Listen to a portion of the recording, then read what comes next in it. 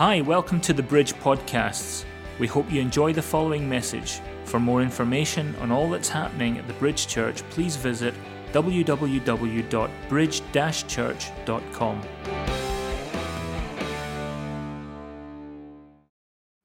You know, today, it comes around once a year, Father's Day. And it's I don't take it lightly. It's not just a casual Father's Day service, because there's so much in this whole thing of our fathers, and for a lot of people, I know people that won't come to services on Father's Day because it's hurtful to them. I think I got too much sun yesterday. I'm very emotional. I was on a long bike ride yesterday. Praise the Lord. Thank you for your presence here, Father. But I realize that, you know, many people have not had a good earthly experience with their dads, you know, and with the breakup of the family unit in society. You know, a lot of people are being alienated and brought up without the love and security of a father in the home, and of a biological father. And so I think that, you know, a lot of the things that we struggle with in society today can be traced back to the fact that there was a father that was missing, gone, absentee, went AWOL, if you want to use a military term, or whatever, but they were gone. And this kind of leaves them feeling orphaned, you know, and struggling to relate to people in their life, can't connect to their spouses very well, their children, those in any kind of authority, spiritual authority. And ultimately, they have a hard time loving and accepting themselves. Prison statistics say that there's thousands upon thousands of men incarcerated that are violent and rebellious because their father was gone. They had a father wound, and because of all this, other earthly relationships suffer so much, because these people find themselves driven to fulfill a need in their life, and a need for affirmation. And that is a hole in someone's life that's too large for success to fill. It's too large for substance to fill. It's too large for pursuit of pleasure to fill. All of these things. But there's only one thing that will break that orphan spirit, and that's for people to be filled or to know how great the Father's love is for them. That's the thing. And when they understand how much their Father God loves them, they go on to become mature sons. And by the way, when I say sons, refer to sons this morning, I'm also referring to daughters. Mature sons in the faith. The Bible actually calls the Greek word is huios sons, which means mature sons and daughters. And so they then go on to serve God, not out of a need for affirmation, but, you know, knowing that it's just a grace. They're serving Him out of His undeserved grace, and they don't actually, because of what they understand the love of the Father, they're not trying to earn anything. They know that they have God's undeserved love anyway, so we're happier. Amen. And so I believe that's one of the greatest curses that's on the earth today, is an orphan spirit. And you know, it takes spiritual parents with great spiritual depth, and people that they will submit to, and that people that walk the walk, if you like. You know, that I can imitate that person. I can follow that person. I can say, I will be a spiritual son or a spiritual daughter. And because that's ordained of God for us to have these type of people in our lives on earth. A lot of people, well, I'll just get on fine between me and my Father God, and that. But it's ordained for us to have people over us especially fathers, and this is where I'm going this morning. And so when they have these people in their lives, they can break that curse of the orphan spirit, and they can break that generational curse that passes on and on and on. And those people, if you give place to the right people in your life, it turns that around and you begin to walk in generational blessing. Amen? And so it's only when a person is healed of that fatherlessness, it's only when that happens, and that happens by the love of God. Amen? That's the love of God that heals, is that orphan spirit broken. Amen? So, the word says that we're all waiting on these mature sons and daughters of God. If you go in your word to Romans chapter 8, verse 19, it says there, all creation is waiting eagerly for the future day when God will reveal who his children really are. That is referring to his true sons and daughters, huios sons, mature sons. And so that may still be it's in the working out, it's in the process right now. And so that's one of what my job is to encourage you into maturity, into walking on, into seeking out the right mentorship, discipleship, and to say if you're not being discipled, then well, actually, we need to disciple you better. We can do a lot better. But you need to be discipled. We all need to be discipled. Amen? And so there's the importance of this father figure that really helps us. And I want to look at some of the characteristics of a father. I want you to go to 1 Corinthians chapter 4 from verse 14. And it says there, Paul says, I'm not writing these things to shame you, but to warn you as my beloved children. For even if you had 10,000 others to teach you about Christ, you have only one spiritual father. For I became your father in Christ Jesus when I preached the good news to you. So I urge you to imitate me. Paul's saying here, I became your father. I became this spiritual dad to you. Amen? So I urge you to imitate me. And I want you to skip down to verse 21, which says, which do you choose? He's speaking to the church at Corinth here, okay? Which do you choose? Should I come with a rod to punish you, or should I come with love and a gentle spirit? Which one would you choose?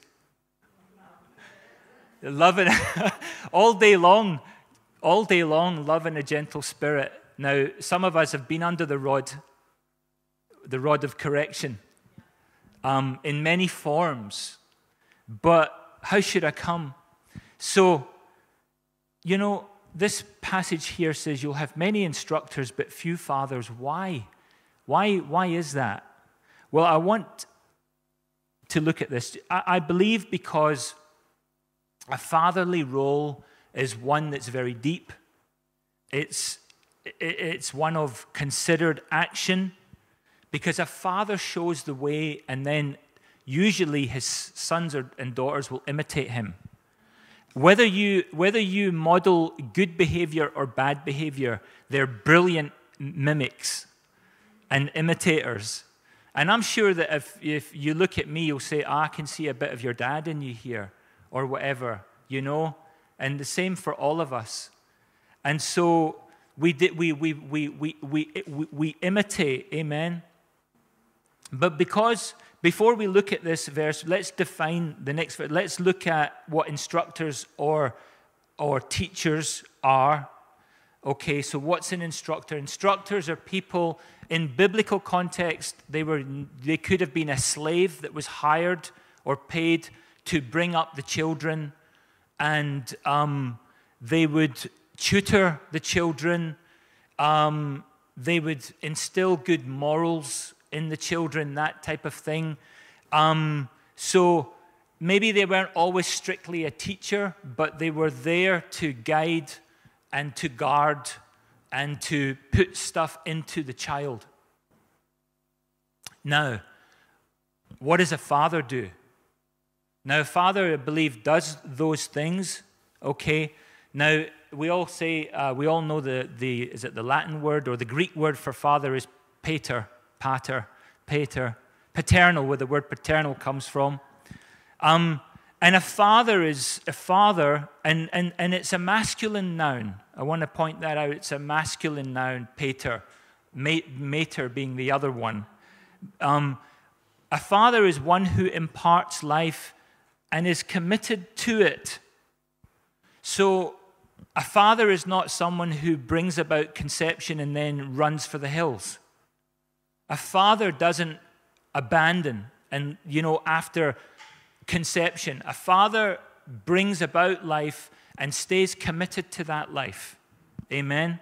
And I know there's so many of us in here that will be connecting with this today. Amen? And it's the same as our Heavenly Father. He gave us life. And here's the thing, He's committed to it.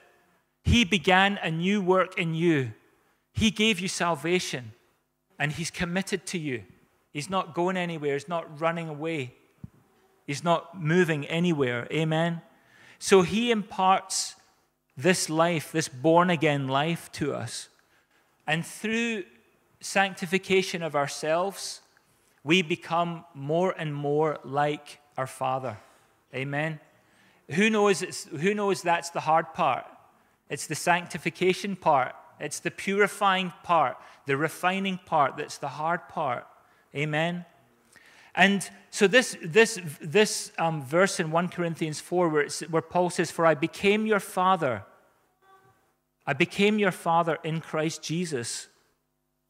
In the Jewish culture, what this word really means is, I authored your start, your Christian life. Now, God is the author and the finisher of our faith. But some of us may have had the author of our Christian life may be someone here on earth, someone who led us to Christ. Amen? Now, some people may have had that direct salvation experience, conversion experience, but he's talking this way about being the author of your Christian life. And, he's in this place with these people here, and in those days, if you took your neighbor's kids, all right, you're not kidnapping them now, but if you took your neighbor's kids and you were teaching them anything, it was as if they were your own begotten. That's how serious it is when you teach or when you put things into people. It's not taken lightly. It's like, oh, you want to teach my kids? Well, then you want to be responsible for them in 10 years' time as well, yeah? You know what I'm saying? A lot of people want to teach, but they don't want to stick around for the responsibility of what their teaching produces. So we need to understand that. Paul is saying here, listen, if I teach my neighbor's son the law, then it's just as if I'm a father to him. Amen? I have an intimate relationship, an intimate connection. And so, who authored your Christian life? Was it a father or a mother in the faith, a friend, whoever it was? But I want to look at some things that loving, godly fathers strive to do. And I'm going to leave the main one till the end. They constantly think on you. And like Paul was always thinking about the people that he'd been to, the places he's visited, always. They constantly think on you. I want to tell you this morning that you are always on God's mind. He is always thinking about you. Fathers grieve over the waywardness of their kids. And God is the same. Our Father God's the same. When we go off track, He wants us back. Amen? Fathers, real fathers, are prepared to sit down and have the painful and difficult conversations necessary to correct their children. And I want to encourage fathers because I know what this feels like. Sometimes we said this last week, you can be a peacekeeper or a peacemaker. And because you want to be the peacekeeper, oh, can he take another day of this? You don't have the hard conversations. You sit down. This is just you're doing my head in. These type of things. But we have to be ready to do that. Fathers do not try and shame their children. And God will never bring shame upon you. Shame comes from inside. We can be shameful. The conviction of the Holy Spirit in our lives brings that shame, so we can deal with it. But we need not be ashamed. All right? And also fathers will warn their children. So if you're there going the wrong way, or if there's anything that's coming up that they need to say, I want to prepare you for this, they'll warn their children. We have the Holy Spirit for that. Fathers pour out their lives. Teachers just disseminate information, but fathers pour out their whole life. Amen. Teachers want to illuminate you, but fathers want to transform your life.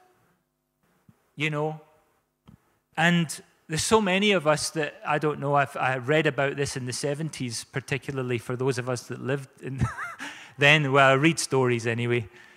People were chasing after all sorts of people for illumination. They wanted enlightened. Teachers are looking for students, but fathers are looking for sons and daughters. Amen. And teachers are so proud of you when you do well at school, but fathers are proud when you do well in life. They want you to do well in life. And there's just this heart connection that fathers have that others don't have. So the word says we have few fathers.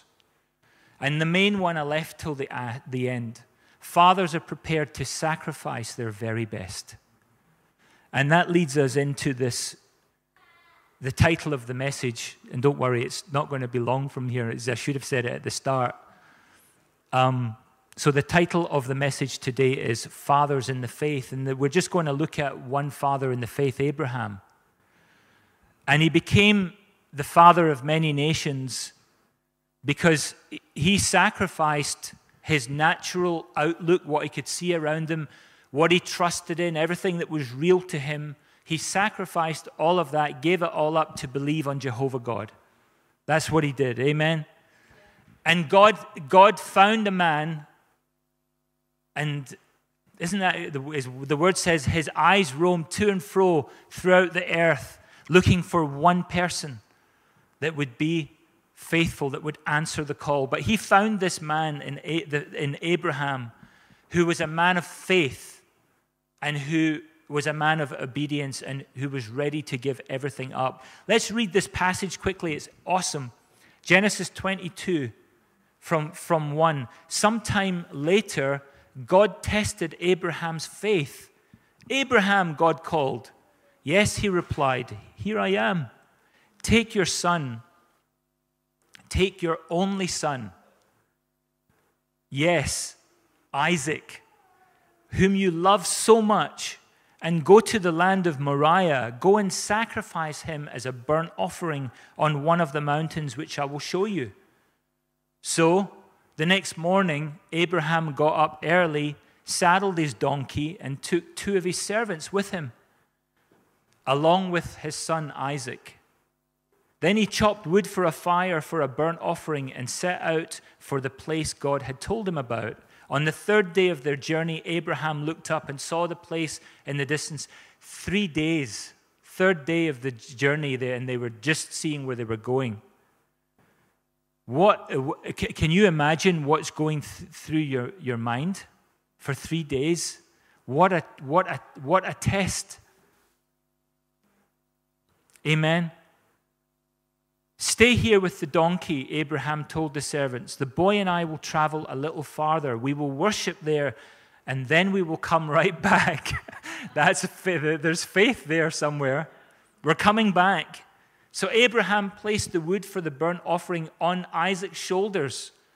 Here, you take the wood. You're going to be lying on top of it shortly. Wow. While he himself carried the fire and the knife. As the two of them walked on together, Isaac turned to Abram and said, "Father." "Yes, my son," Abraham replied. "We have the fire and the wood, but where is the sheep for the burnt offering?" "God will provide the sheep for the burnt offering, my son," Abraham answered, and they both walked on together.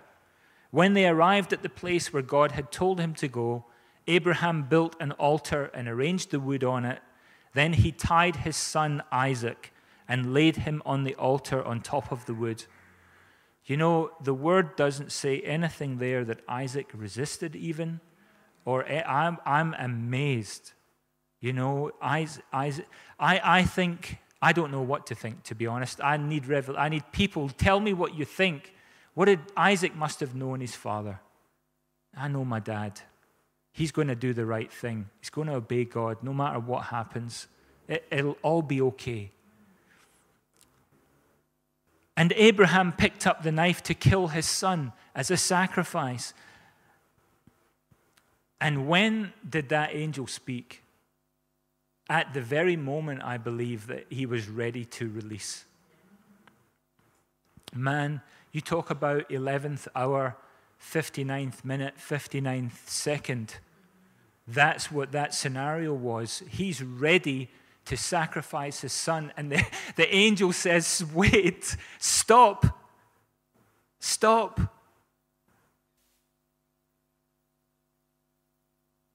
Don't lay a hand on the boy. Don't hurt him in any way. For now I know that you truly fear God. You have not withheld from me even your son, your only son. Sounds a bit like John 3:16. Then he looked up, and we know the rest of the story. He seen a ram in a thicket. He went and they got that. And they named that place Yahweh Yireh, which means the Lord will provide. And so, praise God for that. Then the angel of the Lord called again to Abram from heaven. This is what the Lord says: "Because you have obeyed me and not withheld your son, your only son, I swear by my own name that I will certainly bless you. I will multiply your descendants beyond number, like the stars in the sky and the sand on the seashore. Your descendants will conquer the cities of their enemies." Please remember that, because you're the seed of Abraham.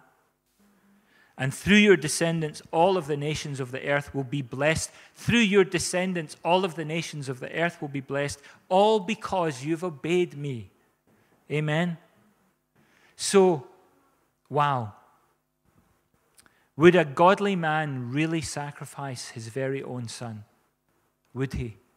In Hebrews 11, from verse 17, it says it was by faith. And this series we're in just now is called Foundations of Faith. It was by faith that Abraham offered Isaac as a sacrifice when God was testing him. Amen? Verse 19, Hebrews 11, Abraham reasoned that if Isaac died, God would just bring him back to life again. And in a sense, Abraham did receive his son back from the dead. So Abraham's there ready. And it's like, I know, Lord, that this is going to work out okay. And if I go through with this, you will raise him to life again. Amen. And through this act of obedience, Christ comes to earth. It's absolutely mind-boggling, this sacrifice. But in Jewish tradition, it's called the Akedah, the binding. And it's a binding agreement, a contract that God had with Abraham. That's a contract, but if you read that, that's like a contract. If you obey me, this is what I will do for you. Amen. You know, God didn't choose the Jewish nation to send his son Jesus into the world. He chose a man called Abraham. And it was through him that Jesus was born. Abraham was the man that God worked through. So the chosen person was Abraham. And then Israel became God's chosen people. But it started with Abraham. Amen. And so God only needed to find one person that would trust him to the point of giving up all that was precious to him so that God could give up all that was precious to him and send Jesus to earth. Amen. And so what a great thing to ponder and meditate on. Galatians 3:8, in the same way Abraham believed God and God counted him as righteous because of his faith.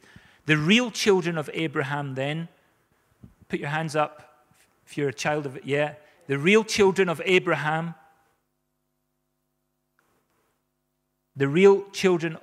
where is my place?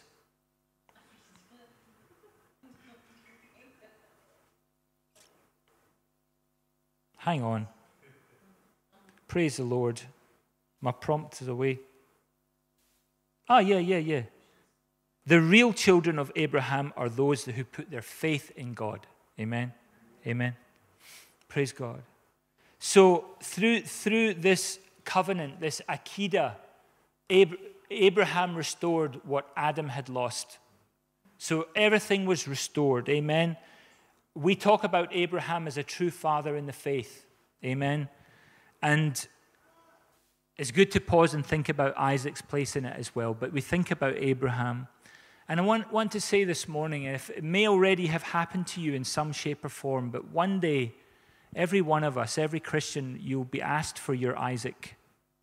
You'll be asked. You'll be asked for something. And when you're asked, what will your response be? Will you be ready to sacrifice? Whatever your Isaac is, you'll only give that up when you've got nothing else to lose. So we don't know what that is, but I think about my life, think about my past as well, all the things that were precious to me. You know, all those precious things, they become binding in your life. Music, could be food, fitness and sport, your vocation, could even be your ministry, your position, whatever you do, whatever these things that are becoming constricting and binding in your life, those things are going to attract God's attention. So don't be surprised if he asks you for them. He says, I can see where this is going. I can see what you have, and I'm going to ask for that. Isaac, I'm going to ask for it. And so we have to learn to walk past certain things and not stop and settle. There's lots of pots of gold in our Christian walk. It's like you walk this path, and there's like pot of gold, pot of gold, pot of gold. And the danger is, I'm just going to settle down here for a wee bit. I'm going to nest. No, it's not for you. Walk on by. Walk on. Don't stop and settle. The Lord your God will supply all of your needs according to his riches and glory. You don't need to stop for the gold, all right? And so you don't stop and settle. The Lord wants to make sure your heart love. You know, love. You ask people how they define love, you're going to get a whole load of different ideas on what love is. You know, I remember kind of what Charles and Diana, when a reporter asked him on public television, and he says, whatever love means. Whatever love means. God's interested in heart love, real love that your heart manufactures for someone that is precious to you. And he wants to make sure that whatever your heart longs for, it doesn't exceed your longing for him. Amen. So I want to close with this and say, God's been good to us. God has been good to us. And as a church moving forward, and as we reach out, we speak to people, and, we consider ourselves blessed. But do not let the blessing of the Lord take the place of our Father God himself. We thank God for his blessings, but don't let us always have the correct perspective on God's goodness in your life. You know, His goodness sustains us, moves us on so we can accomplish and achieve things for the kingdom. So, you know, and you'll move from good to better to best if you keep on moving. So, yeah, don't get comfortable. And that's not an arrogant thing to say, but God has things prepared for you, for those that love Him. And I think He just needs you to take one step at a time, one step of obedience at a time. And He will lead you the way a true father will lead you. Thanks for listening. Remember to visit our website, www.bridge-church.com, and connect with us via Facebook and Twitter.